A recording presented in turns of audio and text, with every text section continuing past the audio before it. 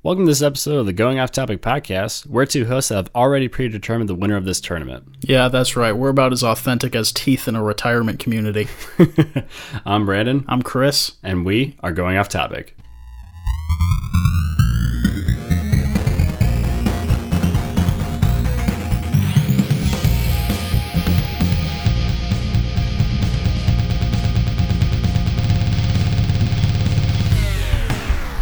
Welcome to this episode of Going Off Topic. We have a guest with us today. We have Kevin Jarvie. How's it going? Hey guys, doing well yourselves? Yeah, we're doing decent, I guess. Yeah, pretty solid. Yeah, it's been a while, Kevin, since I've gotten to talk or see you in any way. You know, I remember. That's what happens when life gets busy. Yeah. So, well, that's the thing is I've been hearing that you just had a daughter, first child. Oh, congrats! She's a year old. Was born last July. Oh, congratulations! Awesome. Yeah, that's great, man. Oh, it's a pain, but I love every minute of it. I would say some kind of cliche getting enough sleep, but there's some other kind of really terrible joke from people who are either parents or not parents. That'd be right up your alley, that the horrible joke. That's so true. Yeah. So what's actually special about Kevin here is that from what Chris has told me, you actually thought of this video game character debate tournament thing before we did. This was your guys' jam. Is that true? To a degree. So you stole from somebody else. No. Well, all right. Long story short, on my 25th birthday, I decided to get a group of my friends together to do Marvel heroes versus DC heroes. Mm-hmm. And then one of mine and Chris's mutual friend, Ben, he decided to take that and implement the video game characters. Oh. And then Chris joined in on that roundtable discussion. And that's where he's like, dude, this was so cool. We got to do this again. And I don't know, 5+ years later, we're finally doing it again.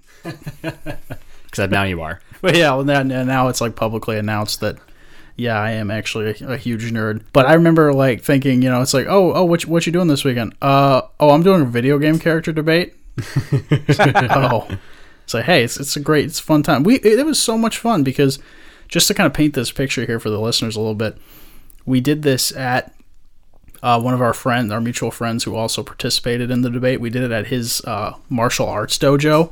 Oh, cool. And so it was so fitting and appropriate that we're doing a combat video game character debate tournament in a actual martial arts studio. And we had pizza and chips, drinks, all kinds of good stuff. It was a great time. Staying up late doing it it's just perfect. We did go pretty late, didn't we? Yeah, I want to say we probably finished about 1, maybe 2 in the morning. That's right. That's right. My goodness. And that's actually one of our I've done a few of these with these guys. I mean, Chris only joined us in for the video game one, but we usually got done. That's early for us. We had one of them. We went till about 5 in the morning. I think that was the villains where we had, I believe, Ultron defeated Apocalypse in the finals. Ooh, that sounds about right. That sounds awesome, actually.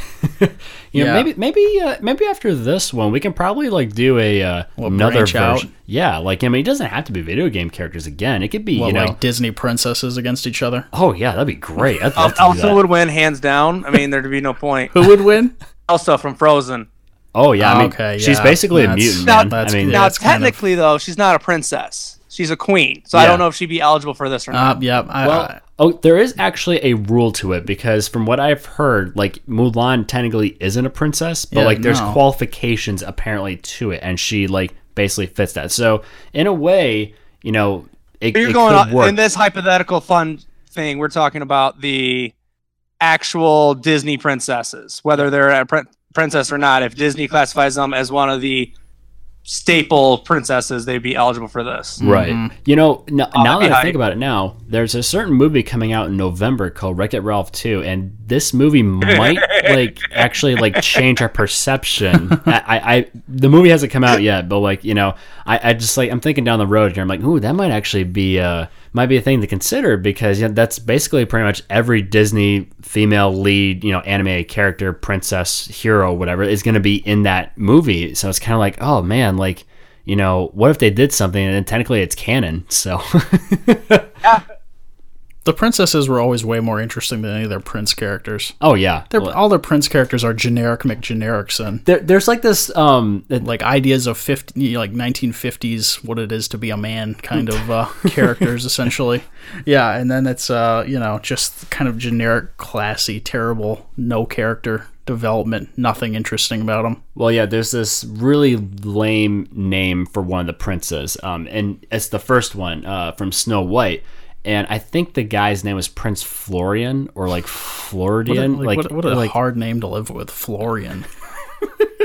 I'm not gonna lie, that was the first I've heard of his name being anything but Prince Charming. Yeah, like well, That's a the good point. thing was like I was listening to a podcast. That's probably why he's going by Charming instead of Florian. It's like I would too. Charming or Florian. There's nobody. It doesn't inspire fear to anybody. It's like, oh, yo, watch out, Florian. He's coming up. Like nobody's afraid of Florian. Yeah, like I mean, honestly though, Florian does sound like a Star Wars name. Yeah, Okay, so Like a if it's senator. like, I guess Senator the setting. Florian, take the floor. Yeah. Exactly. See. Darth Florian. Rise. If there's one thing to know is that when we do these future tourneys, because depending on how long this one is, because we have a big stack, like as people see in our Facebook page. Oh yeah, by the way, we have a Facebook page now, and we are on all like major podcast platforms. So I think that's kind of cool that we're here now. But anyways, We're actually live well, not really, but for yeah, the we are. world to Criticize us. judge and harshly criticize us. And But yeah, like just we had this huge roster going on here, and like this might take a little bit depending on 50 characters. yeah, it's a lot, but we'll do our best to hanker down some at least tonight. We're going to find the best. You got that right. But before we do want to talk about some things, including our good old weird news and strange times.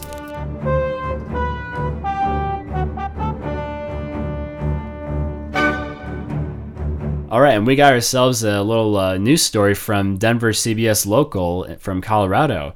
So catch this out.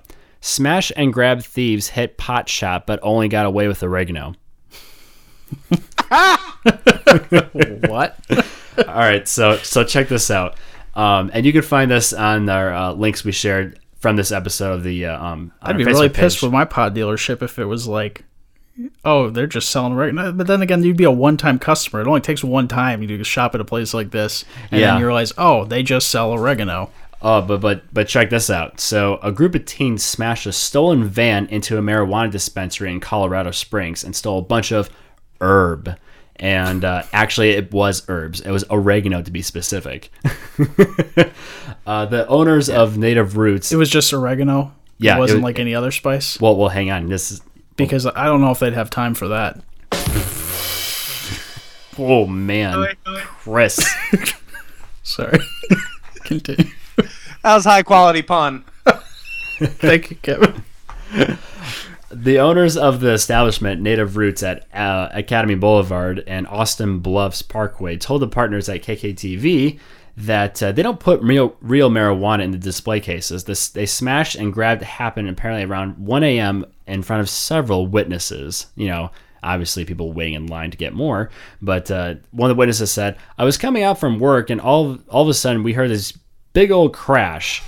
The suspects came out with a bunch of marijuana in their arms, but depending if it's actually the display ones or the real ones is up for debate." So the Rathbone, the guy, one of the suspects, threw a beer bottle at him and he called the police.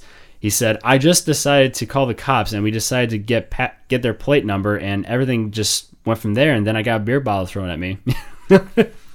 Who got a beer bottle thrown at them? The one of the suspects got a beer bottle thrown at them From staring. like a vigilante? Like threw a beer bottle at them to like stop them? Well, the witnesses did. I'd rather have a batarang thrown at me personally, but I guess a beer bottle would work.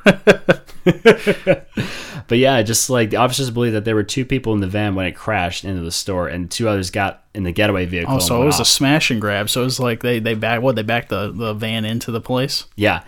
Oh, so wow. So it's like, okay. When you see the link on the page, you'll see what the Twitter post showed, and like they just smashed it right in front of the store and grabbed it, and just So I got a Grand Theft Auto. but they Grand Theft Auto the oregano herbs rather than marijuana. So yeah, good I mean, job. honestly, that's pretty brilliant from the dispensary to Yeah, making sure not having their actual product out. yeah. I mean, that's a great call on their part. Yeah, good safety measures, because like it'd be really easy to just break glass and And we already get some hash. So it's like we already live in a society where what we see on TV in commercials for like, oh, have a hamburger from McDonald's Or a is hamburger. not at all what it looks like when you get it. So it's the same with like you're looking at the display for that, not that I'm a frequent flyer, if a frequent hire, if you will. So I don't know the names out there, but say like some like Cali Kush brand, and they have it on display. Yeah. And it's all, presented nicely. It's like, oh, wow, that looks really inviting and it's presented so well. And then you just get a bag of it just crumbled up. It's like, this wasn't like the display at all. It's like they were lying to me. Anything to get you in the door. Exactly. Yeah. But I just feel like, out of all the things, like, they're going to have a really bombing pasta that night. I'm just going to say it right now. Yeah, I mean, you got to take the wins where you can, you know. But the thing is, they got to grab the other herbs too. You can't just put only oregano on your spaghetti. So they got to. Okay, here's the thing. Do you think they realized that, like, when they brought it back to their place? You were wondering if they've actually tried to smoke it first. Yeah, or I did they smoke guarantee it you first? they tried to smoke it first. And then when they're like, dude, I don't feel anything. What's going on? What about you? Like, no, man, I think we got it bad smells herb. great in here. Or, And they're all like, I ain't got time for this. What the hell? or get this. It may have been their first one, and one of them was just lying, like, "Oh yeah, I feel it." Really feeling Oh, it. you're right. This could have been their cherry popping moment. Wow, guys. But it's like, Isn't marijuana great? wait, this smells like my mom's cupboard, like their spice rack. It's like, wait, she smokes too? Oh, cool, man. Like, they're just all faking it, basically. So, Yeah. or they're just dumb, which is probably the case too. I mean, a little bit of column A, a little bit of column B. Yeah. Yeah, that's probably the best way to put it. What I got here is I have oh boy, I'll just read the headline here. Tornado warning interrupts This Is Us season premiere in Detroit area. Fans outraged. So Kevin, did they get you with this too?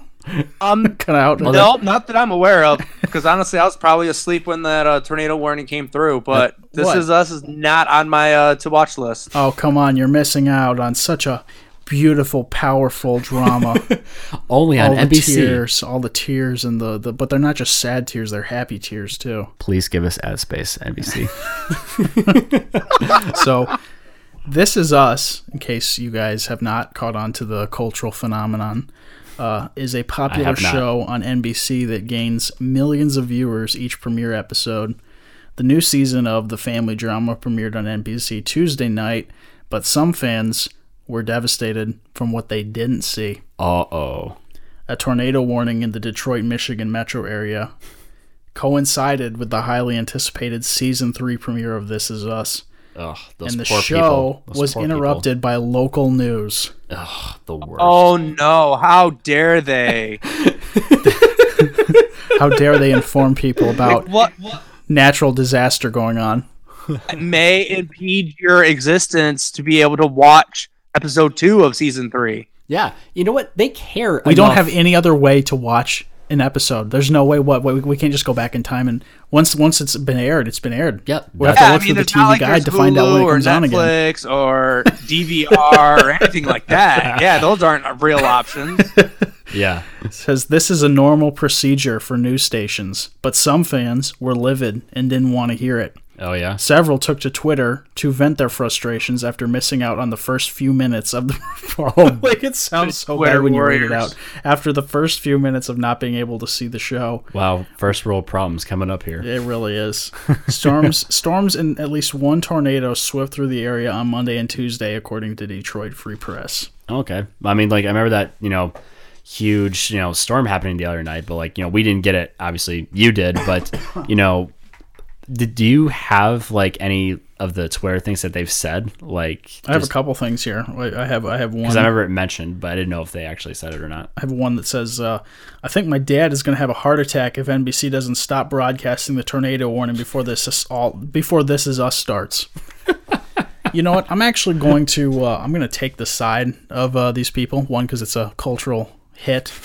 It's a beautiful, beautiful show Beautiful drama with so much emotion. with full of beautiful people. But I can definitely relate to this because as a Michigan football fan, this happened fairly recently. Condolences of being a U of M football fan, and I'm sorry for your luck. Oh, I forgot about that. Well, you a state boy? No, I'm not a college sports person. He just likes to. He's just an equal opportunity. I will bet on attacker. anybody if they're gonna win. So I'm a pretty big Michigan football fan, and earlier in the season, a game we all tried to forget and actually would have been a good thing if the power just stayed out or whatever. There was some storms blowing in around the Grand Rapids area. And basically, when was this? This was for the first game of the season, Michigan versus Notre Dame. This season. Yep. Okay. And basically, the coverage kept getting cut out from the local news because there was some serious thunderstorms going on, and it got to the point where the weather anchor would show up and says, "I know everybody wants to watch the game, but we are going to cut away. This is a public safety announcement. We need to make sure people are safe." And everyone's just like, "To heck with that. We want to watch football." Look, lady, I don't even live in this area. I live up north. I just want to watch the game. And that's the thing is, honestly, it would have been totally fine if they just kept the coverage on that because the real natural disaster was what Michigan was putting on the field against Notre Dame in that terrible Or lack game. thereof. It was very rough, but I don't know. We might be getting things together now. We'll see. Yeah. Just it's kind of funny how you were saying with storms earlier because I've always been kind of like whenever like lightning storms happen, usually I'm one to kind of like unplug stuff. I don't know if you guys do that or not because During a storm? yeah. So because the best way for things not to get fried is I got a lot of like things plugged in. Well, that's why you get like outlets and stuff like that. But anyways, I have a story to go with this. So back in 2010, I want to say. Good year. Yeah, very good year. I was playing my PlayStation 3 back in the day, and I remember one night, like, it was kind of storming up pretty good. And I'm like, oh, no problem. I'll just still play my game. No problem. And it was getting late. The storm was kind of getting rougher and rougher and stuff. And then I'm just like, you know what? I'm going to call it for the night. And around 6 a.m., a lightning bolt struck near our house, like, really, really close. And I'm like, okay, that was kind of cool. I didn't die, so that's kind of worth it. And then I was like, you know what? I'm going to play, what was I playing back in the day? Oh, I think it was like Oblivion. I think I'm gonna play some Oblivion. I turned on my PS3, nothing. I'm like, huh, the TV's not showing it. That's weird. And then I tried everything out. So apparently the lightning storm actually fried my PS3 and all my data and stuff like that, and it also got the internet modem screwed up too. And I've always been paranoid ever since. And it's it's not to the point where like I'm always like gonna unplug it anytime like a rain shower happens, whatever. But just like if it's like a really bad like lightning storm, like kind of was like last week, I'm just gonna plug it just for safety because like that kind of have some valuables I'd rather not have fried and get I'm just imagining you frantically running around the house like unplugging things like a madman from the walls and like pulling things out from far away. Well, funny enough, I only did that to stuff in my room. So okay. So there is a line on what is the valuable stuff, right? Yes, my Yes. valuable stuff. Sorry, Mom and Dad. Kitchen appliances, to hell with them. Whatever. Yeah, we don't need a fridge. What are you talking about? So I got one more story for us before we go ahead and get into the other things here. But The meat and potatoes of the show. yeah, the good stuff. The grits. So, do you guys have you ever like when you rode bikes? Did you ever have like number plates on the Did you back just of the assume seat? that we can ride bikes? Yeah, I did, buddy. How dare Get you? used to I didn't it. learn how to ride a bike until 8th grade. Really? So, Huh. yeah. Any reason why, or just didn't really have any interest in it? No interest in it. My parents always said, you need to learn. And I'm like, no, because President Bill Clinton doesn't have a law in place that says I have to learn how to ride a bike. It's like Give it time. He's still flying. He's still plotting. From the shadows. Well, we'll get this. This is coming from BBC News in the UK. The headline is "Children to be banned from cycling to school without number plates."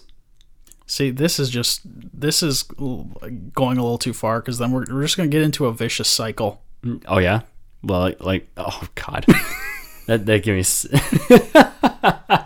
It was a little bit weaker. Yeah, it took me a second because I thought you were like talking about. Yeah, I was getting ready to just turn it up on my millennial outrage.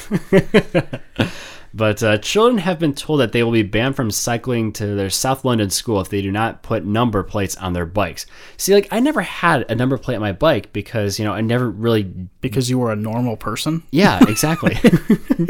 But apparently they have There's to no now. spot on my Ninja Turtles bicycle. Yeah, it's like this is mine. Like because they can easily take it off and like. It wouldn't have any history. Like when you do it with a car, for instance, like there's a spot for your license plate. So people are like, hey, where's your license plate at? But like with a bike, you don't expect it. It's just kind of there. This is probably a way for people like the manufacturers of bikes with specific spot for licenses. They were like, oh, we're just about to corner the market here because everyone's going to have to buy these bikes. That would be smart out of them. Yeah, exactly. Yeah. But the teachers at the Stanley Park High are introducing the scheme so members of the public can report pupils cycling dangerously. Okay, they're actually like telling people in the public, like, hey, if you see it, like, report it. It's like they're acting like they're like a police force at that point. Like, it's like they're just bikes. But the head teacher at the school on the website said all students who cycle to school will be required to display school-issued bicycle number plates when riding to and from school. Students without a number plate will not be permitted to cycle to school or lock their bikes on school grounds. They're really serious about this. And apparently, the measure was in response to the incidents of children cycling in a way that, quote, endangers themselves and or others. So, what Timmy's getting a little reckless out there. Yeah, now I'm kind of curious. What are they actually doing to the point where they actually have to have these license plate numbers? Popping sweet wheelies. And that's Like, the only are thing they, I like, can running- do at that age. Yeah, well, it's high school apparently, so it's like they're obviously going to be a little bit more reckless than an elementary school kid And in or 2 primary years, school. they're going to be driving. So what's the big deal? Yeah, I mean, well, like the only thing I can think of is just like ramming people in with the bike, but like the Who's cyclist. ramming people with their bikes? I don't know. I'm just making a straw They'll man. BMX tricks. That's what it is. Yep. They're grinding on the rails, and they want to know who's doing it. Matt Hoffman is a very, very poor example. I feel like that they put out like a flyer that says we need to put a stop to grinding, and they thought it meant bicycles. Oh yeah, they put that post out right before prom, right? We got to stop these high schoolers from grinding. We mean bicycle grinding, not what you think. Yeah, it's so loud and it damages the property. Oh man, just like I'm still just trying to think what they actually were doing. Just I can't really yeah. think of anything. Probably got jousting, nothing. bike jousting. Okay, that would be cool. Like Yeah. take one of the. But here's what you used to as a joust though: the pool noodles. But then you can't inflict bodily harm as easily. Well, that's if you just use a regular pool noodle. You could put stuff in the pool noodle. Oh, put a pole in the yeah, pool noodle. exactly. It's like putting a rock in a snowball. You know, What I would like to see used in that is actually they have those giant barbells that are basically like giant ear picks, oh man, or have oh, that so like used. the American Gladiators kind of thing. Yes, that would be nice for jousting on bicycles for high schoolers. Okay, so do you think they actually had shields when they were doing this, or do you think they just went like, okay, Trash can lids. pole or nothing? Oh my god, like Captain America. Yeah. You know what? I feel like these kids probably would have went and took some cardboard and cut out a circle and made it that way. Okay, that'd be Yeah. They're using American Gladiator pool equipment. I feel, or maybe Yeah, a kickboard. We got everything. What about helmets? Come on. No no, helmets. no. We don't want to look like nerds. Helmets are we for ain't no wusses. geeks. No, we're nerds. There's a difference. Yeah. You know, why aren't we doing this now? This sounds like a great idea. You know, I got a free Sunday. just like I feel, you know, the motherland is giving us great ideas here, so we might as well implement them all we can. Absolutely. Okay, so I got a little question for you guys. So That's so unlike you. I know, right? I feel like with people nowadays, we kind of have like an obsession towards things. So like certain people are like, oh, I love this show, or I love, you know. They aren't saying that about our show. No, like we're not at that level yet. So eventually we might be able to, you know, get to become people's obsession. But, you know, I don't think that's going to happen We're soon. going to keep paying people. At Yeah. least in the beginning. Including Kevin here. This is a paying gig. Yes. We'll pay you. So I'll let you know what my PayPal is when we're off air. Oh, Yeah, about that. Well, that's it for the episode, folks. Have a good one. But I feel like I have to express my obsession because unless you know me it's personally, unhealthy to keep an obsession to yourself. yeah. My It becomes obsession compulsion disorder. oh god, That's probably not medically accurate. I'm just not one bit. saying stuff. I feel like the exposure, the obsession I have is, unless you know me personally, I don't think you would know it, but I am a huge, gigantic Simpsons fan. Like, ever since I was a kid, I've been... I've been in love with this show for the longest time. Like, I think I saw it on TV, like, when I was younger, but I didn't really get into the show then because I wasn't allowed to watch it. But then, like, when I got a little bit older, I got, like, the first season of the show on DVD, and, like, I've been so obsessed with it ever since. Like, there's this a little plug-in here for this podcast called Four Finger Discount, you know, and they were basically reviewing every episode of the show, and they're, like, on season 8 right now. I'm up to season 6 currently with work, you know, because I listen to it while I'm on the job and stuff, and it's just kind of cool to, you know, catch in, you know, reminisce about old episodes and stuff like that. But anyways, like, I would go to like the Universal Studios park and go to Springfield and stuff like that. Like, it's just so much fun, like, actually seeing it in person. Like, I don't know, like, I feel like that's like the closest thing that I would consider like as an obsession. But other than that, I really don't have any per se. I just watched the Family Guy Simpsons crossover episode the other night. What did you think of it? I mean, it did what it was trying to do. Yeah. Like they even joke about it in the show, you know, or the episode where it's like, we know what we're doing. It's like, this is, you know, they even, I think they say in there was something like, it's like, oh yeah, crossover episodes are only for, you know, gimmicks for like dying shows. And Yeah. so they make the joke, but it's like, you know, it's fine. It works. I mean, we got the "I'm in danger" meme from that episode, so Oh, that's right. That was from the yeah, Family Guy when he's crossover. sitting in the back of the bus while they're having the big Homer Peter fight. Yeah. I think the best part of that was the courtroom scene with Fred Flintstone. That was so funny. Yeah, because like- they're joking about who has stole what from whom. Yeah. And it's like, well, Fred Flintstone will argue you guys, you know, like the Simpsons was inspired from Fred Flintstone and the Flintstones. So Yeah, which is actually a really funny show. Like, Mm-hmm. I actually do like the Flintstones a lot. yeah, it's been a while. I'm more of a Jetsons man. You were a Jetsons man? So you Yeah. preferred Astro over Dino. Of course. Yeah, I mean, like, he was way funnier and he actually could talk, you know, so Yeah. even though he sounded like he was in pain every single time he tried to speak. Yeah. I really don't know if I have an obsession.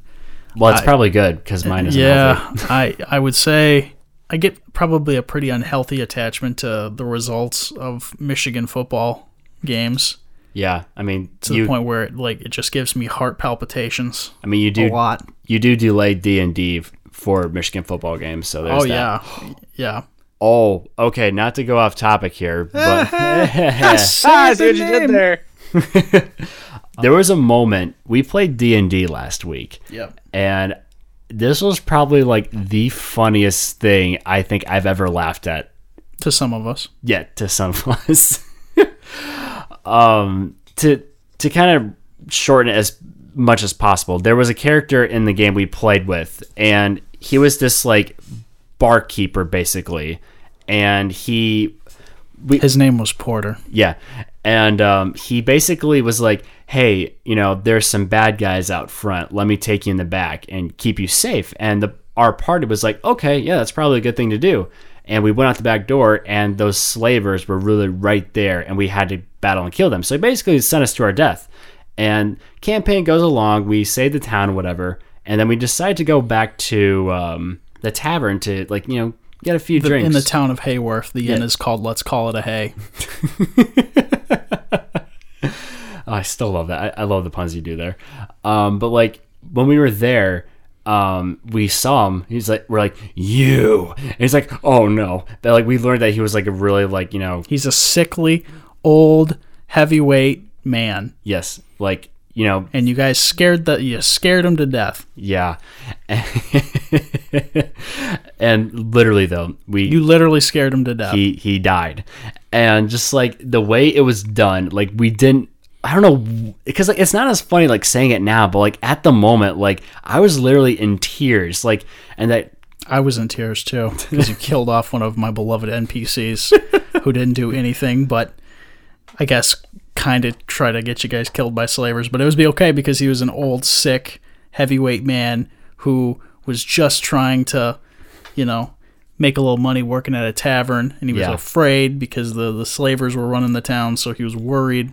And he was just doing what he had to survive. And then, of course, Kyle, my brother, decided, playing as a tiefling, which is a half demon looking thing, that he was going to just scare the hell out of the guy after he was already scared because they were aggressively grabbing at him. And then I was like, no, he had a heart attack.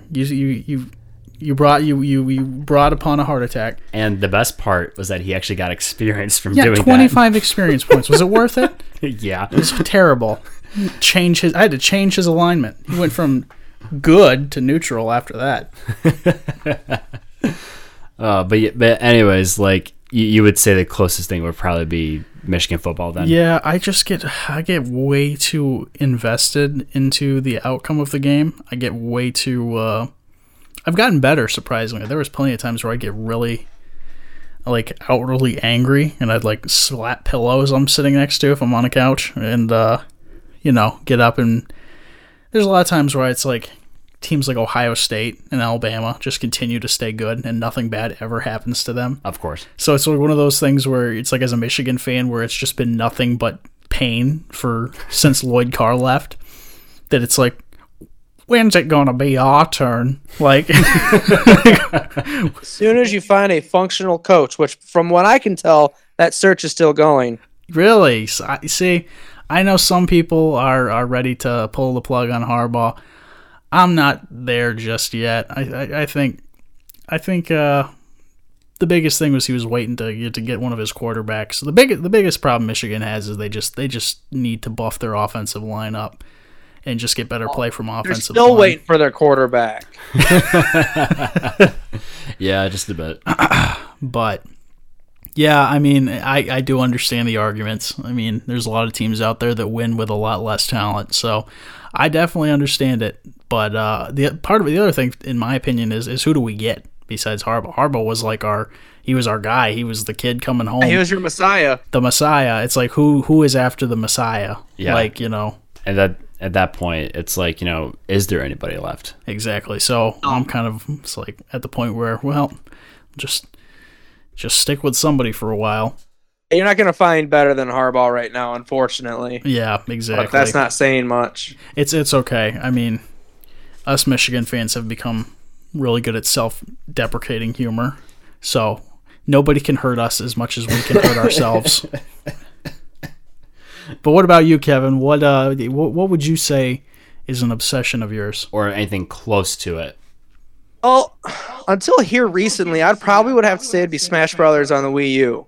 Because yeah, I was training really hard for the game, trying to go competitive. I went to events like 3-4 times a week. Went to the big majors that were here in the area. I mean, this summer I actually went to Wisconsin for a tournament called Smash and Splash, which was a hell of a time. That's awesome. I think that's the most that I've traveled for one, but I got a lot of good connections from the Smash Brothers community that just made me want to keep going more and provide more for the community. Right. It's such an awesome... Despite going 0-2 or 1-2 in bracket every time because I suck at the game, despite how much I try. But... No, I'm gonna cut Kevin off there for a second. He says he's not good. That's a load of crap. I'm gonna say this right now. While I was kind of, over the past couple of years when I would still get to go see you guys out on the east side, they would have Super Smash Brothers tournaments as well. We have the video game tournaments, but we also have or debates. We also have Smash Brother tournaments, and I would always go to these events and always just be dusted off in the first round. I would never make it past the first match ever. So you because would say that Kevin and all of his friends are just insanely good at the game, and I would always make it to the losers bracket and just be like, all right, maybe I can get a win in here. No, I didn't even win in the losers bracket. You know what, Chris? That's how I feel when I go to these other events. That's just kind of mind-boggling to me. Because you guys are among the... I thought I was a good Smash player. I legitimately thought I was good until I met Kevin and his crew, and they just destroyed me. So you know what, though? That's how it always goes, though. It's like, hey, you're best against our best. Let's see who's the best. That's true. So would you say that Kevin and his boys smashed you? Oh, we did not smash him. We took stocks. See, I can do the pun game too. It's not just your ballpark here. I appreciate it. Somebody has to do the heavy lifting to make up for my inadequacy. Yeah, but like, so any of the terms that you did, like, was that at all like broadcasted on Twitch by any chance? Because I remember like I've seen some stuff on there before with like some tournaments. So I don't know if like. Oh yeah. Actually, our main streamer for the Michigan Smash scene is Gushi. So if check out Gushi Gaming on either YouTube or on the Twitch channel, and you'll see almost every event that we've done in the state of Michigan and a couple of bigger ones like in West Virginia.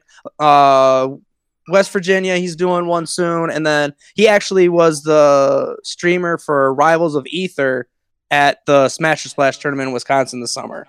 So check out his stuff if you're interested in seeing what the Michigan Smash 4 community is capable of.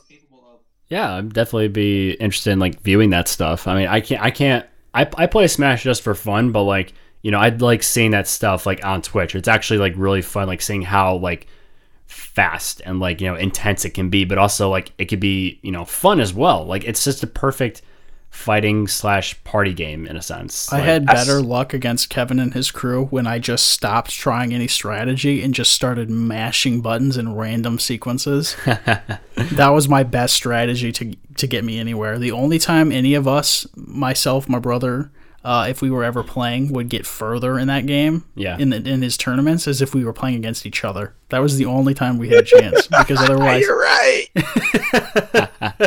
Otherwise, if we were going up against anybody else... See, though, every event needs pot fillers, and, that's just was your role at those events. That's what I was actually voted in high school, is, like, most likely to be a pot filler, so, there's that.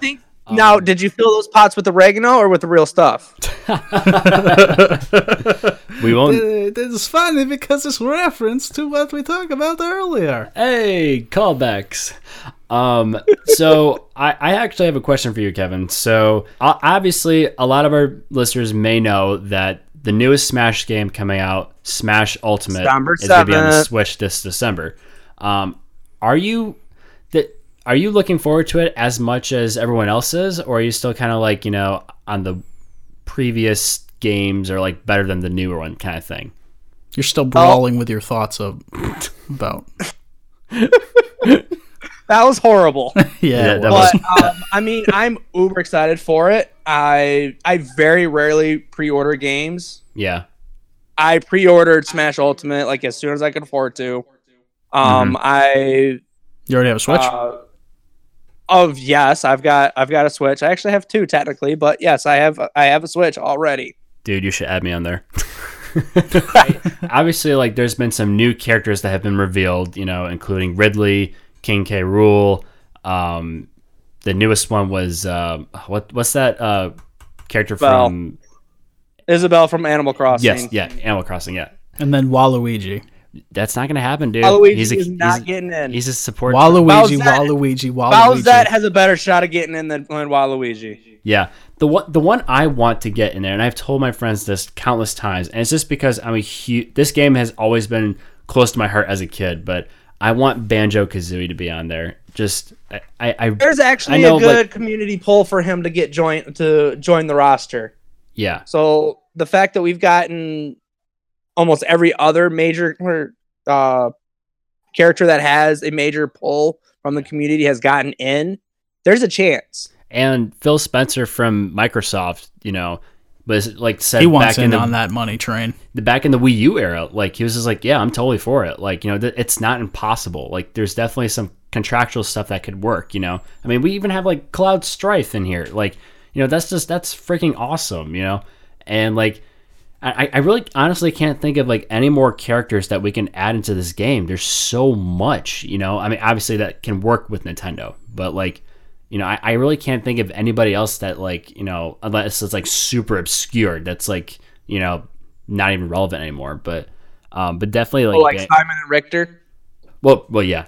But I mean that works though, because like that was like in the beginning part of Nintendo. When am I saying like obscure, like Japan only, like a game that only has one game in its franchise kind of thing, not like something that's like more reoccurring in a sense. But okay. I could be wrong.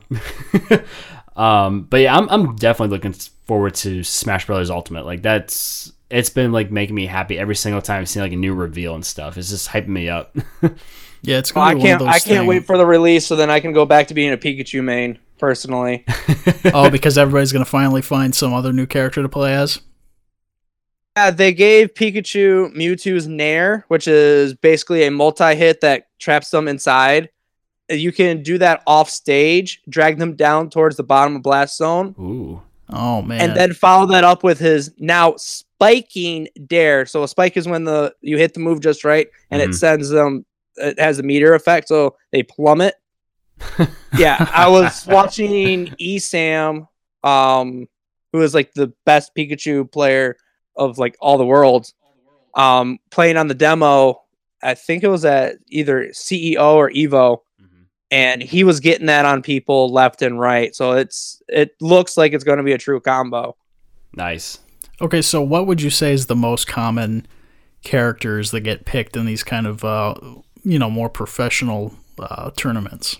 Well, right now, unfortunately, it's Bayonetta and Cloud are like the top two because Bayo is OP and needs to be banned and uploaded and like bye-bye. But Cloud is also very popular because when he has Limit fully charged, he's borderline broken because everything is just more advantageous for him. And then he's also got basically an instant kill at like 60 or 70% if you can land his finishing touch. Okay, so there's, it's funny you mentioned Bayonetta because I was assigned Bayonetta in the video game character debate, and I was doing a little research on her, and I was just reading all the things she can do because I never got to play Bayonetta. I wanted to, but I was just reading about her, and I was just thinking to myself, this is my dark horse pick to win this whole thing because this lady can do it all. I like Platform Camp. So basically Bayonetta and Cloud are the two most picked. What are the typical rules? Is it kind of like a neutral stage with no items essentially? Basically how the major tournaments will go is a best 2 out of 3 set where game 1 can be played on Battlefield, Town and City, Smashville, Lilac Cruise, or Final Destination. Yeah, I figured probably Final Destination. No items. Yeah, no items. Just the two players pushing buttons and doing their things, and then the loser the winner of game one says, okay, we're not going here, which is the other 5 stages, and then the loser picks the stage, and then they go to game 2, and then rinse and repeat for game 3 if necessary. Okay. And then it's typically like how our events was, Chris. It's double elimination, so you always have that chance for a loser's run. Yeah. It worked out so well for me every single time. I always just had 2 matches, and then I was cheerleader. Somebody has to go 0-2. It might as well be you. I have the inner strength to handle that. What a good friend. So, do they have any kind of good prizes at these places? These tournaments? Well, typically, there's a price to enter. So there's the venue fee, which goes towards the cost of renting the facility or wherever you're at, whether it's like the event room at a bowling alley, or for major events, they'll like rent out the ballroom of a nice hotel. Okay. And then there's and then there is the registration fee, and that's the money that actually goes into the pot. So Zero, who is the best Smash 4 player of all time, he goes by Zero. Since Brawl released, he's made over $100,000 in prizes winning these tournaments. That's insane. You shouldn't like putting that on your resume. What are we doing? Yeah, you're in the wrong business. We're canceling the podcast, folks, and we're going straight to Smash practice. So later. Come December, I'll have a place for you to do that.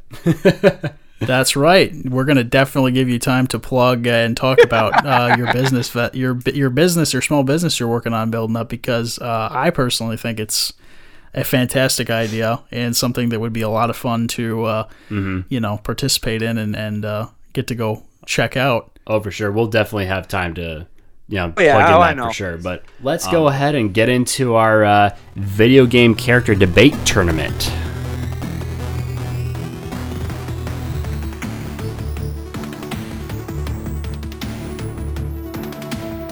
What do we got for the roster today, Chris? Okay, so I'm trying to get everything reset up on my phone because my phone decided it was going to do an update while we were on air. Yeah. And I did not want to go up against Kevin without having my notes ready to go. So I do have everything. You're making me sound like a god amongst men.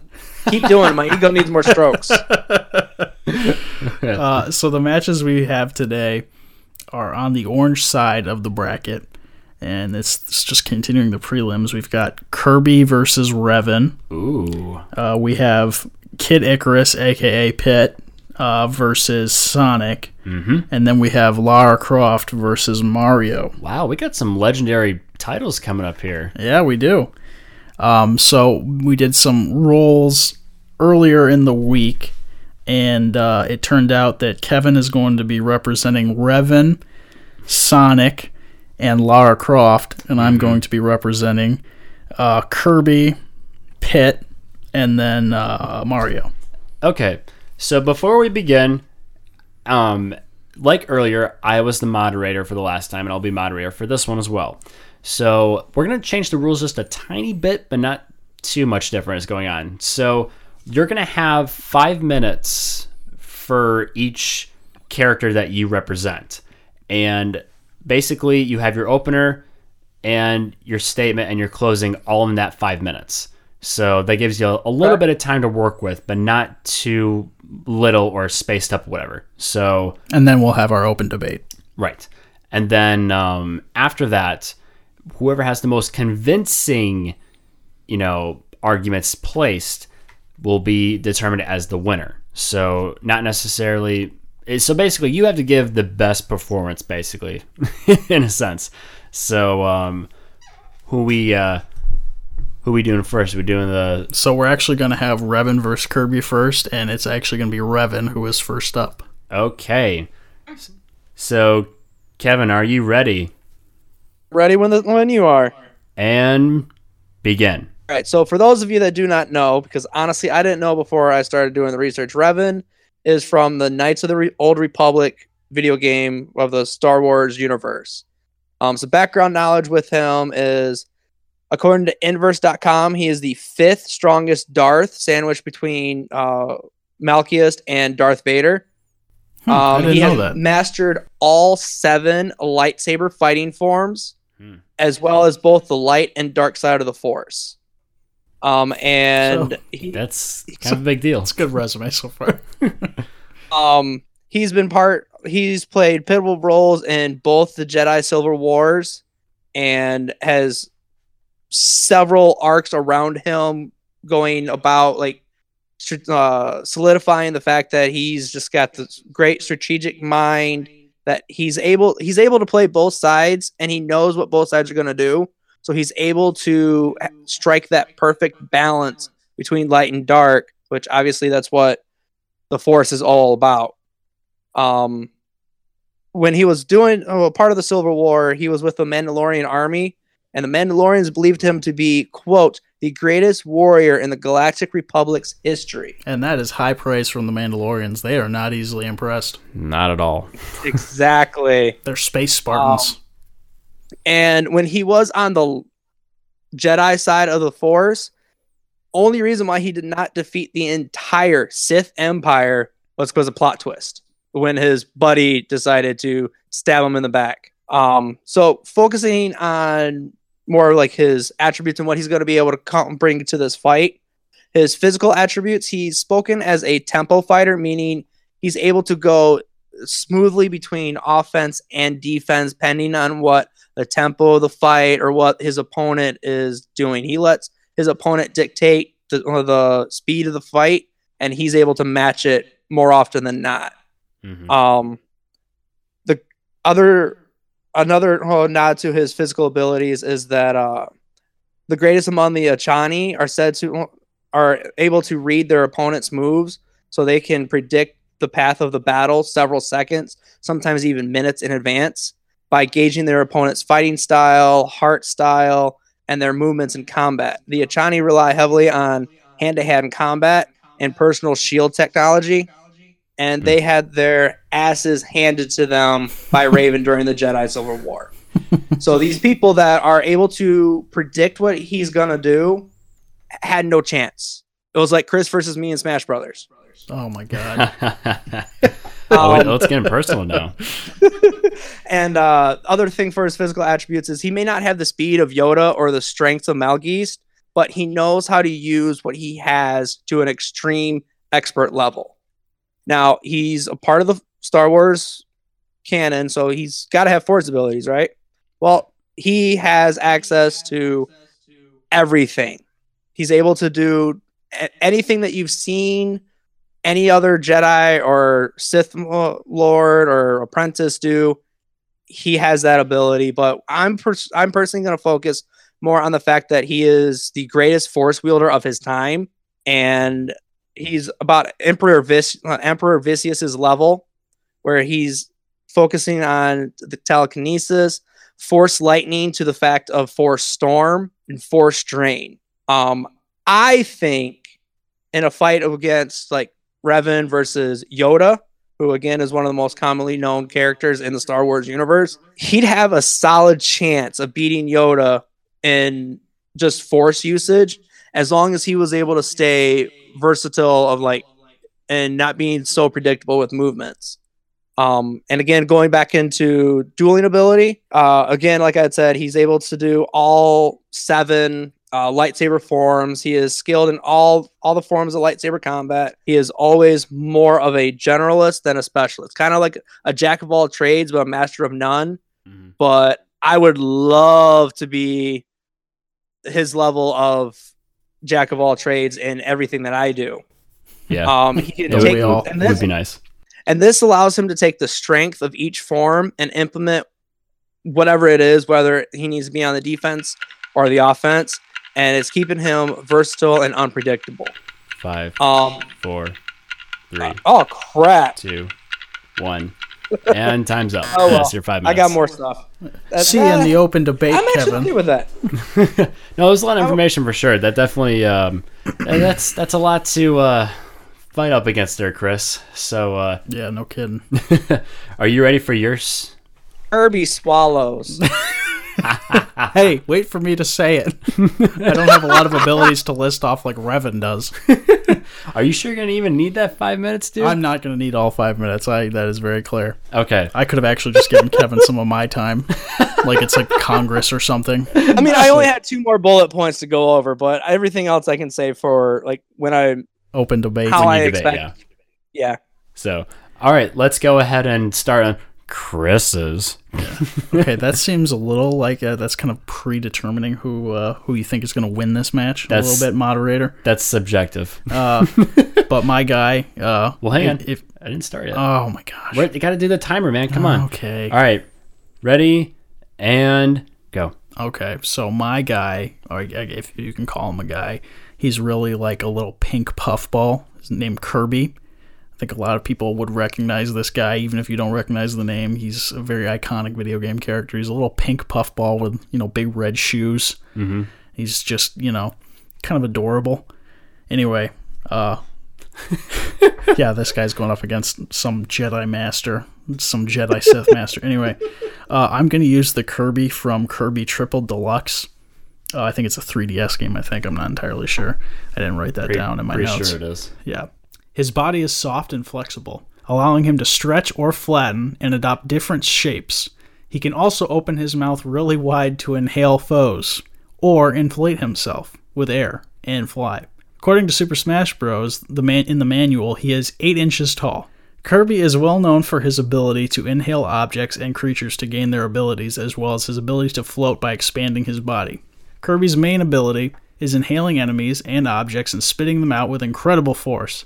Both his mouth and body expand to allow him to inhale things much larger than himself. However, there is a limit to what he can inhale. Excessively large or heavy foes like bosses can resist Kirby's inhale. Against these opponents, Kirby must find smaller objects to use as ammo, or intercept his opponent's attacks and send them right back at him. So, what we're looking at here, inhale, slide attack, running, jumping, and floating are some of his go-tos. Kirby can float for an unlimited amount of time in this game, but he cannot float while he's holding an item. Let's see. You're having a rough time with this. Oh, I have a strategy. I'm just waiting to the open debate to drop this on Revan here. But yeah, I think just kind of describing what he is and what he's doing, I think I'll save what form I want him to be in to start the open debate and what his item will be. So that's the end of yours? I think that's the end of mine. Okay, and we're going to end it right there. And now we are going to have the open debate of Kirby versus Revan starting right about now. So wait, no. so what I'm thinking so what I'm thinking for Kirby is that he would be coming to this fight in his leaf form. In the game, you can you have leaf abilities you can absorb, and the leaf ability grants Kirby the power to create and control leaves. He can perform many far-reaching attacks in this form, as well as a special guard that renders him impervious to all attacks.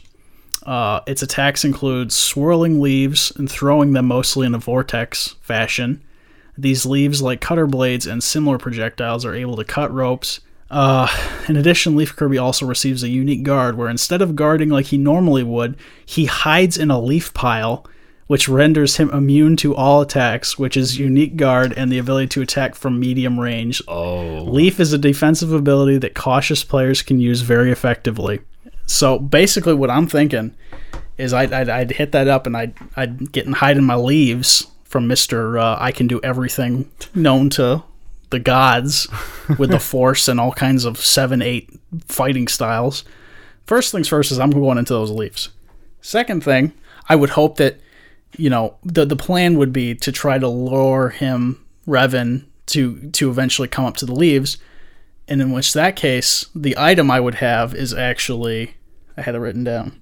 In this game, he can do a move called Hypernova by touching a miracle fruit. So my item would be a miracle fruit. And it greatly increases the power of his inhale ability, allowing him to inhale things as large as trees, pull large items that are otherwise unmovable, or catch giant projectiles and fire them back. So with this fruit, while he's in this leaf pile, if Revan gets close enough, he could inhale Revan, and then that would be the end of Revan. Oh, you're considering one thing. What do you have to do in order to inhale? Open You your have to mouth. breathe, right? You have to breathe. Yep. Force choke. So- Done. So I would think that, but that's the thing, is he'd be in this pile, and hopefully, like, the strategy would have to be... Okay, what is like, the Revan would premise have- of, like, are these guys just plopped down in the middle of somewhere, and then they're like, oh, you're supposed to be fighting this thing, you're supposed to be fighting this dude? Yeah, Or is Kirby chilling in a leaf pile at the beginning of the fight? No, that's a good point. I would say that this is, I'm gonna mess up the name, Hyperbolic, or the time chamber from Dragon Ball Z, where they train in, and it's like just white space essentially. Okay, so what I'm hearing is You just see a Revan leaf sees pile. Kirby, and then Revan's going to be able to utilize his connections to the Force and see Kirby go into his immune pile of leaves. Yes, he would see Kirby into his leaf pile. And then at that point, he has a wide range of long-range attacks, which he's going to do, because the idea that I think Revan's going to try to slow this fight down Mm-hmm. to get an understanding of what his opponent's skill set and movements are, to the point where he can predict and make counterattacks at the precise moment of weakness. So as Kirby pulls out the leaves right away, he's like, oh, he's going to hide. Okay. And he'd be shooting leaves at you. Okay. But they're And spicy how fast are leaves. these leaves going? Are they going faster than a blaster? No. Maybe not. Oh. Saber deflection, back into the leaves. But And yes, it's immune, whatever. Kirby can't stand there forever. that's the thing, is eventually, like, I could keep throwing leaves, All right. You have a And then at that point, Kirby's movements become predictable, and then Revan will start using, again, his force powers to retaliate any ground he gave up during the fight, which would be minimal, using like force lightning, force pushes, and the perfect combination of light and dark sides of the force. Like other things such as force fear and other types of force mind domination should be effective against your child Kirby. So he ain't even got to touch it. He'll start playing mind games like, ooh, you're scared. You're going to think King DDD is eating all your food. You're going to be thinking, Especially the here tomatoes. comes Sonic with his side B up air combo in Smash Brothers and killing you off the top of town and city. You're going to be thinking, oh, here's Meta Knight with his little toothpick of a sword. He's 5, going to cut me into pieces. 4, Whatever 3, Kirby's greatest fear 2, is, 1. he's going to start seeing it. That's it. That's it for time. Kirby can also sing. Hey. All right. So that was the open debate we have there. Would you guys like to have any closing statements to each other or to your characters or to me? I would actually say that Go for it, Chris. Kirby could probably pop up out of that the leaves, and if he's got the fruit of extra suction power, he'd be able to get, like, I don't know how strong the suction would be, but it's described as being able to rip trees. So I think that if he was able to do that, he might be able to inhale Revan if he was close enough, and surprise him with this thing's just gonna suck me up and eat me. That would be my strategy with Kirby. And you, Kevin? Just gonna say that Revan is gonna have the stamina to outlast most, and once he learns the opponent, it's over. The longer the fight, the better chance Revan has. And again, he's gonna be more of a slow down at the beginning to be more defensive. So he's not gonna come in right away and like, oh, I'm gonna attack this pile of leaves. He's gonna wait and see what Kirby's gonna do in order to have Looks the like best I'm gonna need a counterattack. rake. Okay. So after your guys' closing statements, it has come to my decision to pick a winner for this.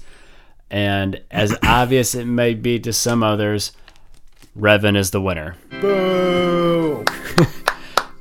It was a great fight, Kirby. Just sucked you know, too much.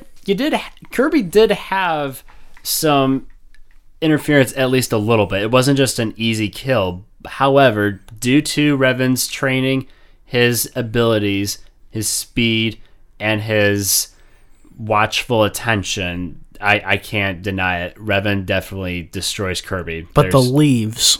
There's no leaves, Chris. If it makes you feel any better, Chris, I think you picked the best version of Kirby you could have. Oh yeah, thank you. It took me so long. At least I was like, geez, there's every ability he has is something that Revan could counter easily. So I was that's what I was playing for, was looking for any kind of strat that wouldn't leave me in the dust.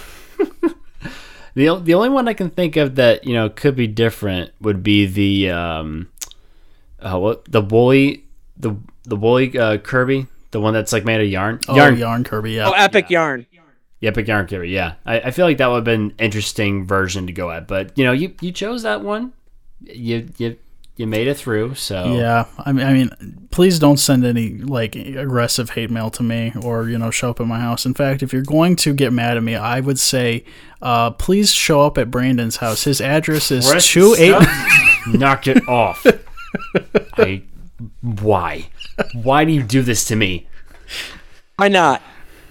Anyways, let's get on to the next roundabout here.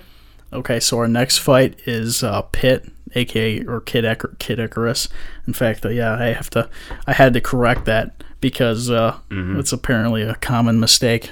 But anyway, we have Pit versus Sonic the Hedgehog. And who has who? I have Pit, and Kevin has Sonic the Hedgehog. Go fast. Chili dogs. So I will go first this time as Pit. Ready? Go. Okay, so Pit is kind of like this little kid, angel, but his like wings don't really work from what I've studied. I never played the Kid Icarus games really, so I definitely had to do a lot of research on this guy. But I'm going to go with the Kid Icarus. Kid Icarus Uprising is the game that the Pit I'm using. I'll try not to dig a pit with my strategy here. Pit is the protagonist of the Kid Icarus series. He first appeared in 1986. Pit is, and I know I'm going to mess up the name, Palutena. Thank you, guys. Most loyal servant. I guess she's a goddess, as well as the captain of her. Yes, captain of her royal bodyguards. He is sometimes erroneously referred to as Kid Icarus due to his confusing name in the English title of the series.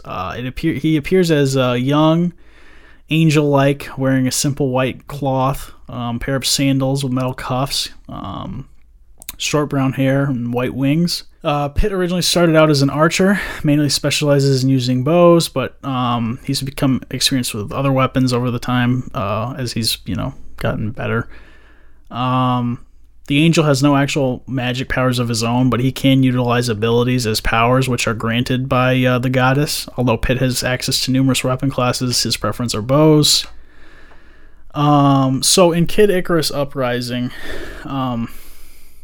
powers are a gameplay mechanic introduced into this game, and powers are basically equipable items that grant special effects to players during land battles, such as enhancing Pit's attributes or allowing him to perform unique attacks. Powers appear on a block grid, and you can only have as many abilities in this grid. Like if you overlap, like every ability has like a certain, think Tetris, they have a certain square or an L shape or a Z shape, and you can put as many abilities onto this grid as you're able to fit without overlap or going off. So I have a couple abilities that I was able to equip him with. So he's pre-fight. Yeah, pre-fight. Okay. So he's coming into this fight with a level 3 Petrify attack, super speed, this move called the Bumblebee, and a Mega Laser. So I'll have to pull out the grid at some point to prove that you're able to do all these moves. And I figured the grid would count as his one item essentially. But basically that is, I'll go into more detail in the open debate on what the game plan would be, but that's kind of what I got so far.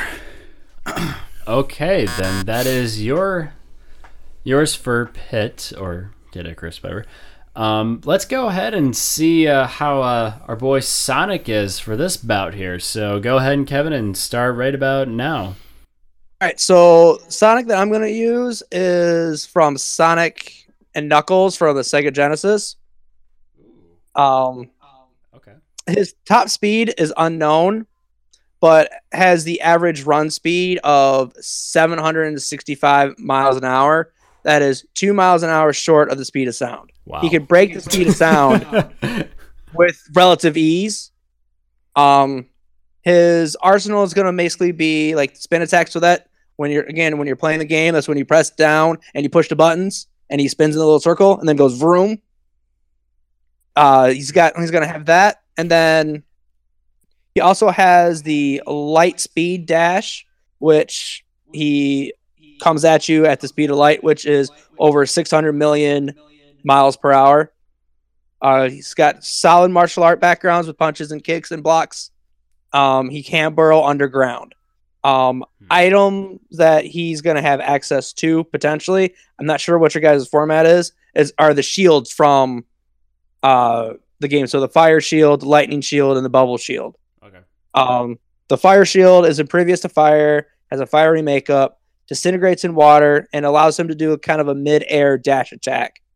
The lightning shield is impervious to electricity, has an electric makeup, disintegrates in water, creates a magnetic field, and gives him a mid-air jump.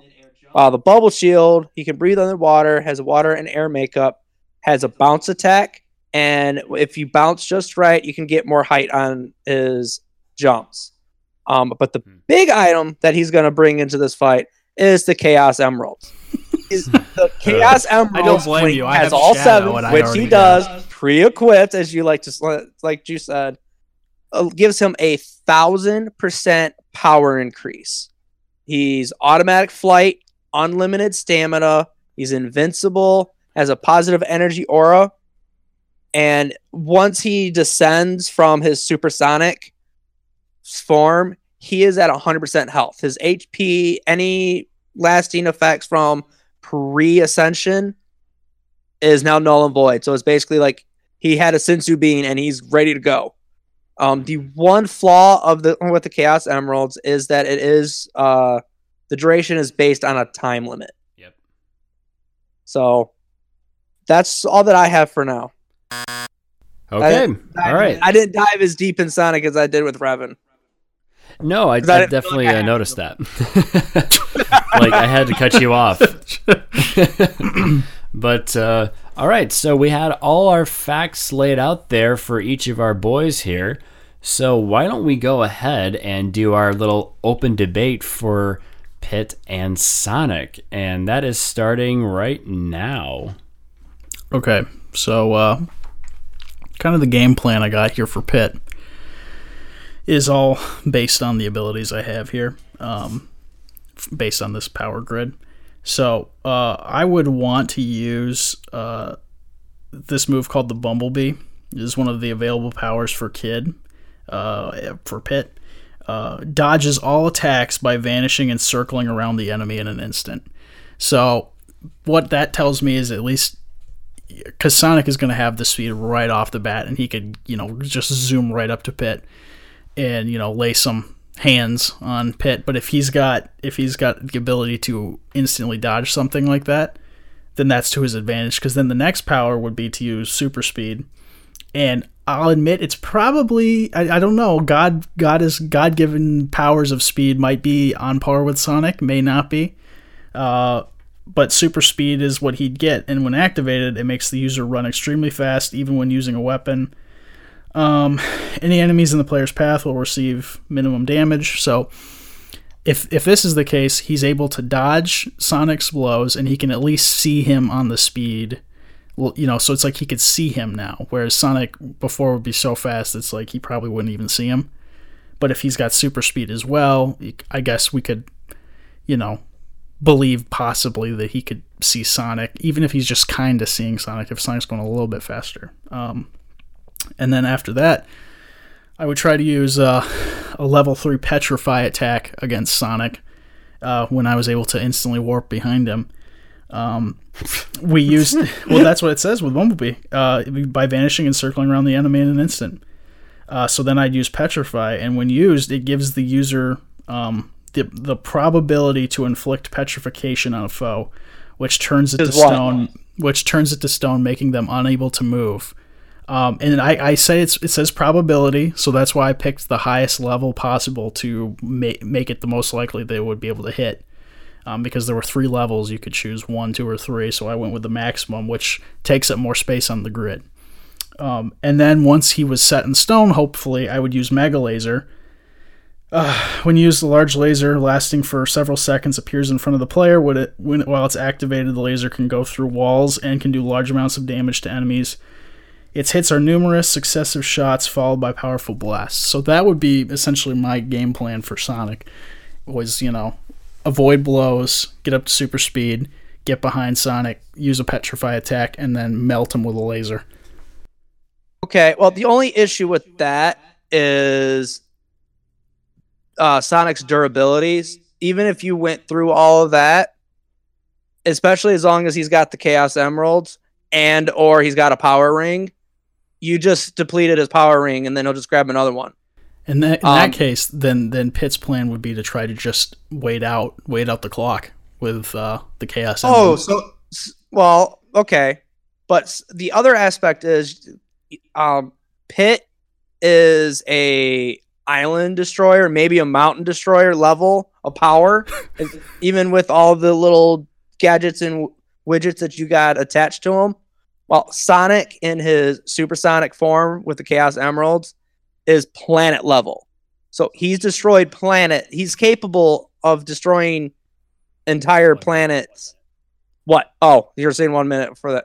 So it's basically like a mosquito coming in and biting a man. Yeah, it's going to be annoying at first, but once they're done doing their thing, swat, they're dead. So I feel that Sonic's going to be able to move around. Even your little vanish attack thing, I have it here saying that that Pitt vanishes into thin air dodge oncoming attacks before reappearing behind his opponent. Just because he's behind him, Sonic's going to know where he's at. Kind of think Flash.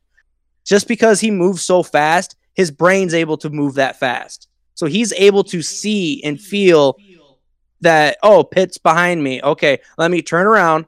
And plus, Pitt is a young boy who is prone to losing his temper, especially when picked on. And what's Sonic going to do? He's going to run circles around Pitt and verbally assault him. Thing of circles, really.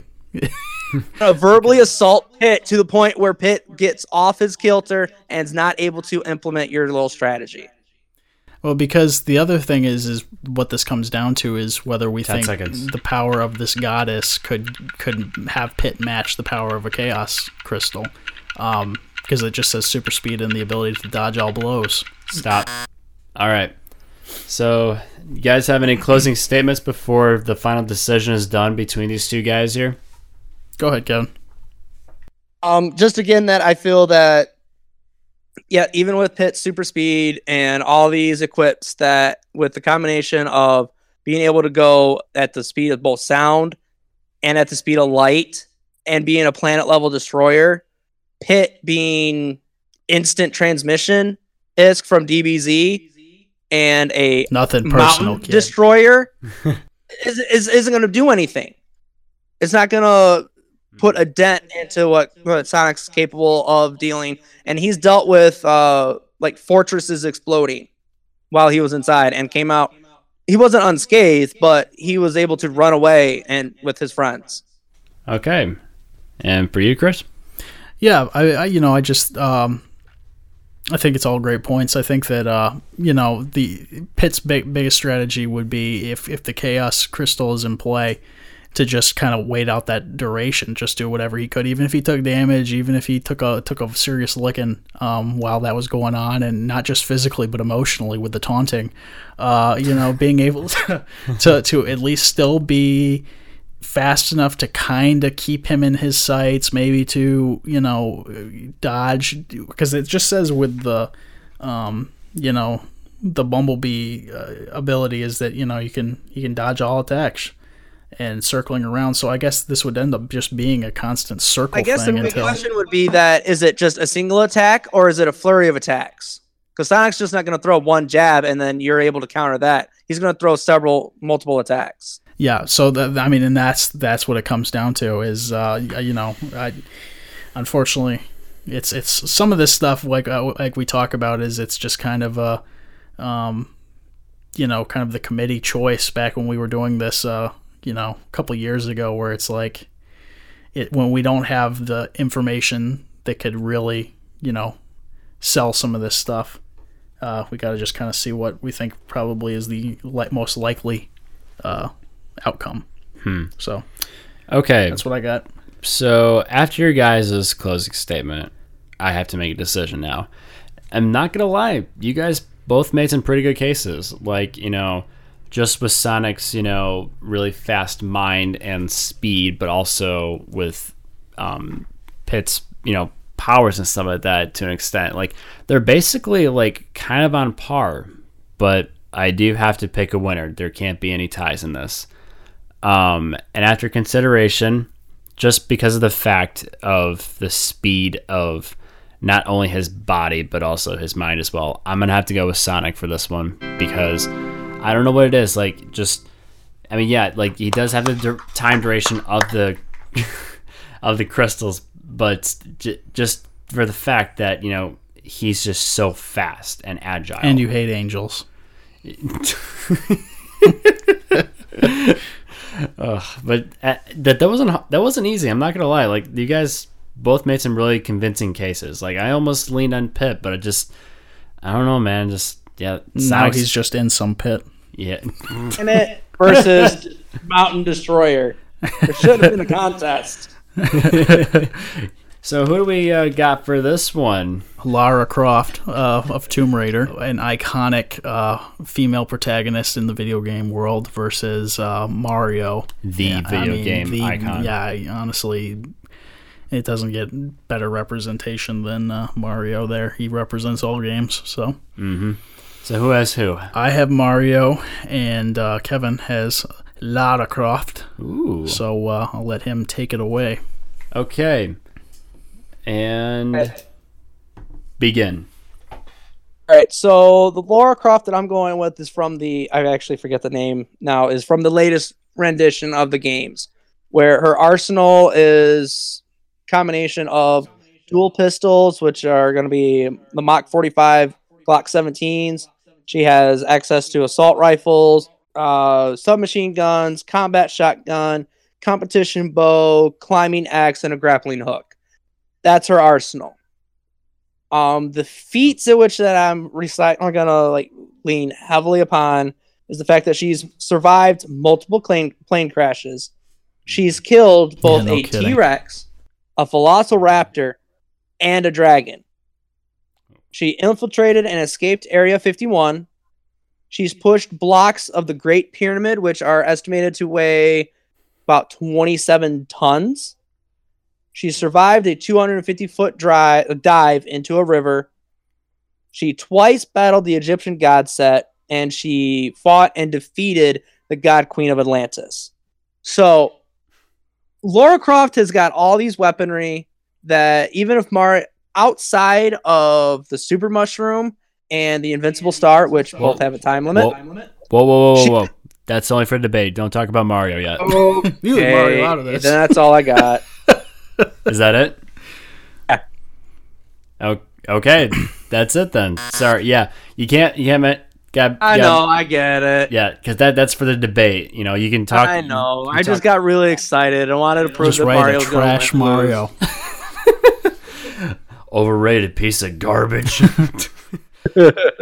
Okay, so now we'll go into Mario's opening statement. So go ahead, Chris, and begin. Okay, so this won't take too long, opening statement. Mario really speaks for himself. I mean, he's most people know who he is. So basically, I'm going to use the Super Mario 3D World Mario. Ooh. And then I have I have a strategy that I'm going to use, but I'll save that for open debate. So honestly, I think we're good to move to open debate. Mario, if I have to describe who Mario is, you're probably not listening to this debate anyway. So True. So I guess we'll just jump on into Okay. open discussion. We'll go ahead and jump into open discussion here, and let's go right now. Okay. Right, so I'm thinking here that Lara Croft's gonna see Mario. Mario's defending like some artifact that she wants to get to. So she's gonna pull out her assault rifles, her guns, stuff that Mario's not seen before. Even if he shoot jumps on a mushroom, he's like, "Oh, I can take a hit." Guess what? Those bullets are coming at so fast that he's not gonna be able to see them coming. He gets hit by slow-moving fireballs from piranha plants. Let's be honest. He's not going to be able to dodge a bullet. So even if he's got firepower or a leaf or something, and if you want to play the fact that you go from firepower to Super Mario to regular Mario to dead, he's getting hit 4 times in less than a second. His hit points go bye-bye with any sort of gunnery that she has. And then if it comes down to a fist fight, she's moved a 27-ton rock. This is just... But that's where I got to stop you, because she didn't do that in the recent saga, and you picked the most recent. Fine, whatever. So I tried. Leave me alone. Fine. She still has all the durability and the ability. Okay, the biggest thing, she survived plane crashes. If Mario was up in a plane crash, he would die because he'd fall off the stage. There would be no bottom for him to land onto, so therefore he'd lose a life instantly. Well, it's just your luck. This match, we're actually in a crashing plane. A 250-foot dive into the river. Mario, unless he's got his frog suit, he gets in water. He ain't moving very well. That's easy pickings with them guns and them booby guns and those buoys. It's done. It's no contest. 4 hits and Mario's done. So while Lara Croft is sitting here fantasizing about them being in an airplane together on the battlefield, Mario was popping in a super mega mushroom and is becoming the size of Godzilla. That's the one that makes him giant, right? The size of Godzilla. So at this point, I'm assuming she's snapping out of her fantasy of Mario being on an airplane where she can beat him. And he is the size of Godzilla, and she can be shooting at Godzilla Mario. But at that point, the bullets are like splinters to him. Like they're not doing anything. True, but after keep in that, mind that has a time limit. Laura's killed a T-Rex, which is not as big as Godzilla, she did kill a T-Rex is relative. She's got experience of fighting something bigger than she is. So he would basically at that point either smush him. I mean, it's really dealer's choice. I mean, he could smush her with his foot. He could do a ground pound, and just the earthquake, the blast radius of something like that. Like Godzilla doing a ground pound, being in the area, it's like dropping a bomb. And I remember Mario being able to do that in that game. I thought all he could do was run and jump. I don't remember a ground pound. No, he can do ground pound. I looked it up. Yeah, because I was like, oh, he can't attack, but he does have ground pound. That is true. All right, that's fine. That's fine. Okay, so what's stopping Lara Croft from being able to jump on his back, right in the small of his back, and pulling a Chaozu? Well, until minus the whole self-destructing aspect. Well, let's suppose that is the case. His back until where he can't reach or do anything until the super mushroom fades. He could just drop to his back. 4-hit combo, and it's done. He could do a stop, drop, and roll. The other thing is, I felt like I was really nice by picking the Mega Mushroom. I could have gone with the Invincibility Leaf, which I am just staying away from any kind of like Triforce, like cheesy bullshit where it's like the Invincibility Leaf. That's why you're 0-2 right now. Like the fact that there's like he could turn into that white raccoon and become invincible, and like you can use it for an entire level is what I'm getting from studying this. Out of less than a minute.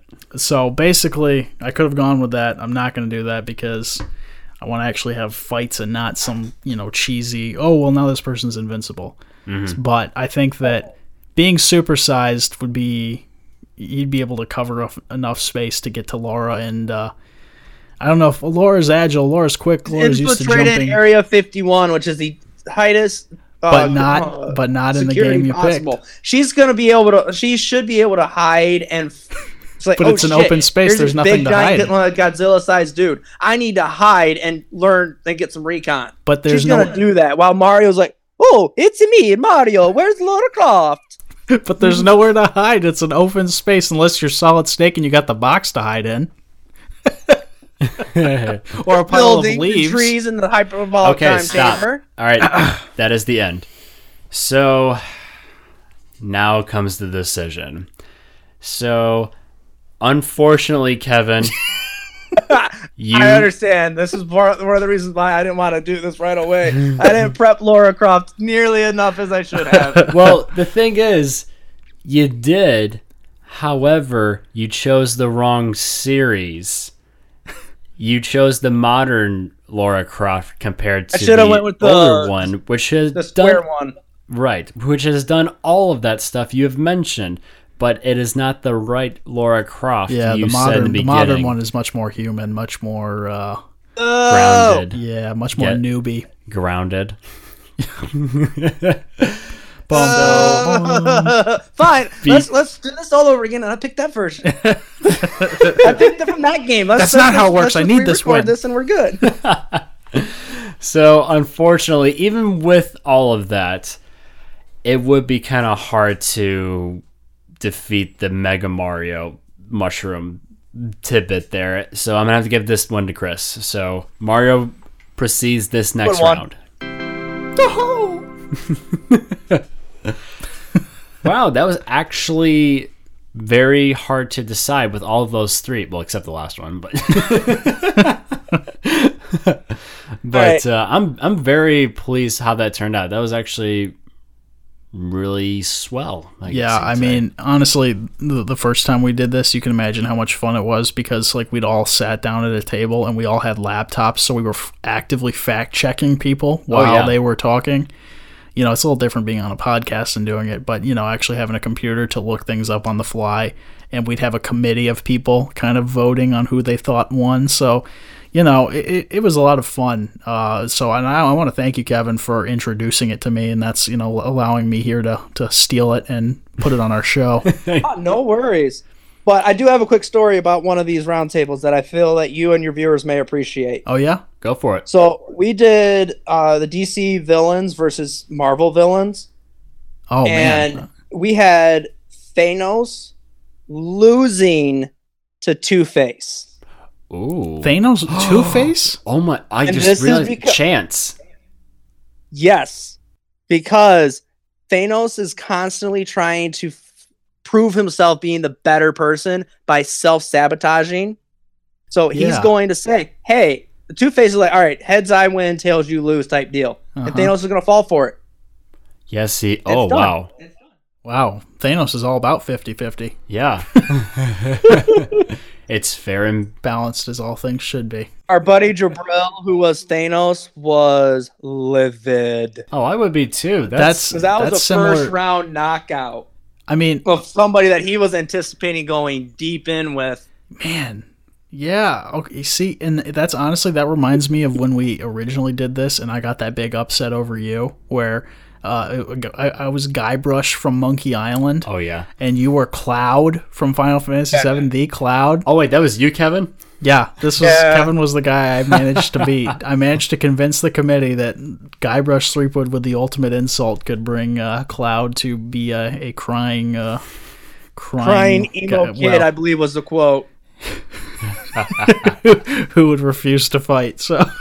So that's kind of reminds me of what you just discussed of Two-Face being able to beat Thanos, some kind of surprise win like that. I would definitely love to see some of those Glory Day tournaments that you guys talk about. Like, well, we need to have a live one at some point again. I'd be down for it. Yeah, absolutely. I know, I would definitely be down too. We can schedule something. I'm sure we can get a small committee together. Yeah, do a round table. Have some good food. If only we had a place to play this at. Maybe a kind of like a gaming place. I mean, a gaming place like that would kind of be paradise. Yeah. I see what you did there, Chris. Yes, so Kevin, please go ahead and tell us and some of our listeners here about this small business you're planning on starting up. All right. So what I've been trying to do is open a video gaming lounge. So the idea behind it is, so instead of having to go and buy the latest console, the latest game on the best monitors, you can come to my brick and mortar spot, which I'm looking at opening on Schoolcraft Road in Livonia, Michigan. Right there at the 275 and 96 interchange. You come in, you pay an hourly rate rent, $10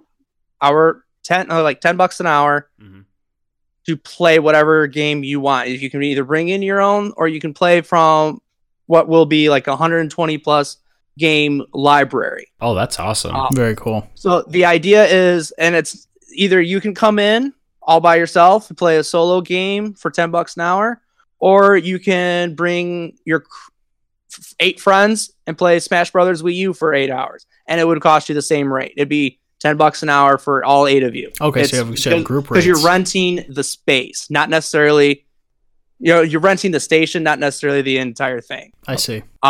Other thing that I'd be looking at doing is hosting weekly tournaments for Smash Brothers, first-person shooters, tabletop games such as like Magic the Gathering and Pokemon trading card game. How about D&D?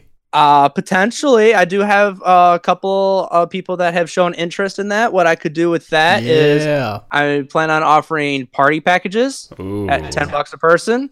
So you guys get a event room, tables and chairs, get some food, do your D&D thing, and if I like you enough, I might even stream it, because I'm looking at putting about $10,000 into a stream setup. Gotcha. So Nice. I'm going to have a good, strong Twitch following for your D&D game to potentially be displayed. Awesome. So Good I'll also be exposure. doing like sports night, so Madden, NBA 2K events, and then your traditional fighters like Street Fighter, Mortal Kombat, Killer Instinct, Dragon Ball Z fighters, and whatnot. And then also monthly events on the weekends.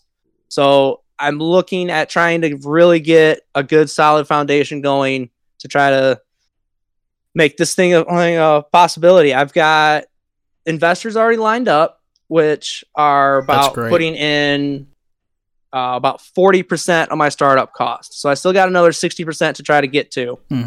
But we'll see what happens. Do you have this? I mean, this is a great idea.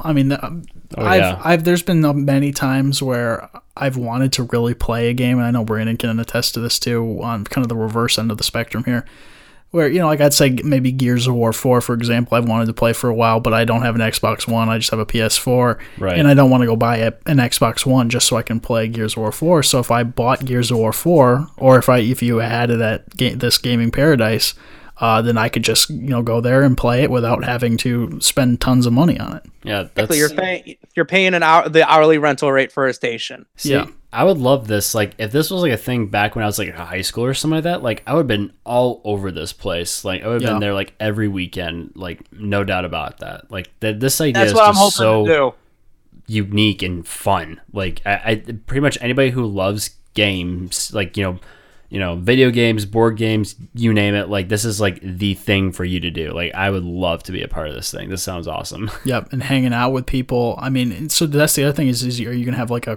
complete restaurant bar type thing, or what are you kind of thinking with that? The concessions area that I'm looking at doing right now is just basics at the beginning. So like cans of pop, bags of chips. I offer hot dogs like from a roller, but one thing I do want to try to do is reach and get Hungry Howie's to deliver the food here. So like I call them, place the order, and then they deliver it to the site for the customers. Gotcha. So okay. They can get pizza delivered or whatever else is delivered there. Awesome. So, is there what's the best way to maybe reach out to you, or is there any? I've got a Facebook page at facebook.com/gamersparadise, all one word, A2 for Ann Arbor. It's got the picture of the palm tree on it too. I was originally trying to open this in Ann Arbor, but the real estate is too expensive. Yeah, man, so that's what moved me out to potentially to Livonia. Yeah. But Livonia's not bad. Hit a follow and like, and whenever I got some new information, I've been trying to do like a morning report type deal. So as I get closer to launching and opening this, that's the best way to keep up with where I'm at with the process and everything. Awesome. Yeah, that sounds great. I'm anxiously looking forward to more news about where you're at with all this. I think it'd be a lot of fun. Oh, for sure. Especially with some good friends. I'm really excited about it, and honestly, everyone I've talked to is like, dude, this is a brilliant idea. I hope it works out. So Especially I haven't had many people say it's a waste of idea. Don't do it. But I've been working on this for almost 2 years now. I had to put it on the back burner when I got married and had my daughter. Mm-hmm. But now that we're at a situation where, all right, let's rekindle this. So ideally, I want to be launched before Ultimate, which comes out on December 7th. But I also understand that may or may not be a thing. But that is my goal, is to be up and operational by early December. Awesome. That would be so much fun. Mm-hmm. Do you have any other outlets besides Facebook that you're having this on, like your personal website maybe, or like Twitter, unfortunately, Instagram? at this point, I don't have a Twitter. I don't know how to twit. Let's be real. Most Twitter users don't even know how to use it correctly. Yeah. But unfortunately, right now, all I have is the Facebook page. Because it's a free platform. I trying to minimize the cost of things at the moment, trying to put every nickel and dime I can towards that startup cost, which is a little more than you would think it is. But overall, it still really should be affordable. I just got to try to get the loans lined up. That's great. Or potential investors. So if you guys are interested in investing in it, shoot me a message on the Facebook, and I can go over everything, and you guys can make some money while I try to make some money. Do you take Bitcoin? Do you take exposure? If you can convert that into PayPal cash, yes. Can I give you hopes and dreams for this? Yeah. But no, seriously though, like if you guys are interested in seeing how awesome this is, just please go to his Facebook page. Just what was the name of the page again? It's facebook.com/gamersparadise.a2. I can send it to you guys, and then you can put it on the description links or whatnot on the Facebook page. Yeah, that'd be great. We'll put it on there for sure. But yeah, I think that kind of wraps it up with this episode, guys. Want to thank you again, Kevin, for joining us for this awesome video game tourney we have going on here, since it is kind of your own crafting in a sense. But yeah, just I hope you have an awesome rest of your evening, dude. Hopefully, we get to do this again here soon. It was a joy just having you over here. It was a joy to be on. So if you guys need me to beat Chris up some more, I'm all for it. I mean, I'm 2-1. I'll take that. Yeah. I just sent Chris in a loser's bracket as usual. So it's nothing new for me. Nothing new. And you can go ahead and check us out on our Facebook page on Going Off Topic. And don't forget to give us a rating and review us on our podcast on SoundCloud, iTunes, Google Play Music, and Stitcher. The more reviews and ratings we have, the more exposure we get, and more people get to see what we are and stuff. So go ahead. I won't have to be doing sign twirling outside places anymore. I'm getting It's getting cold. It's getting cold. Yeah. So, and I'm not even good at it. Yeah, I mean, I get mostly sympathy. Yeah, sympathy hugs. Yeah. But I just want to thank everyone again for joining us, and have a good night, everybody. Bye. Bye.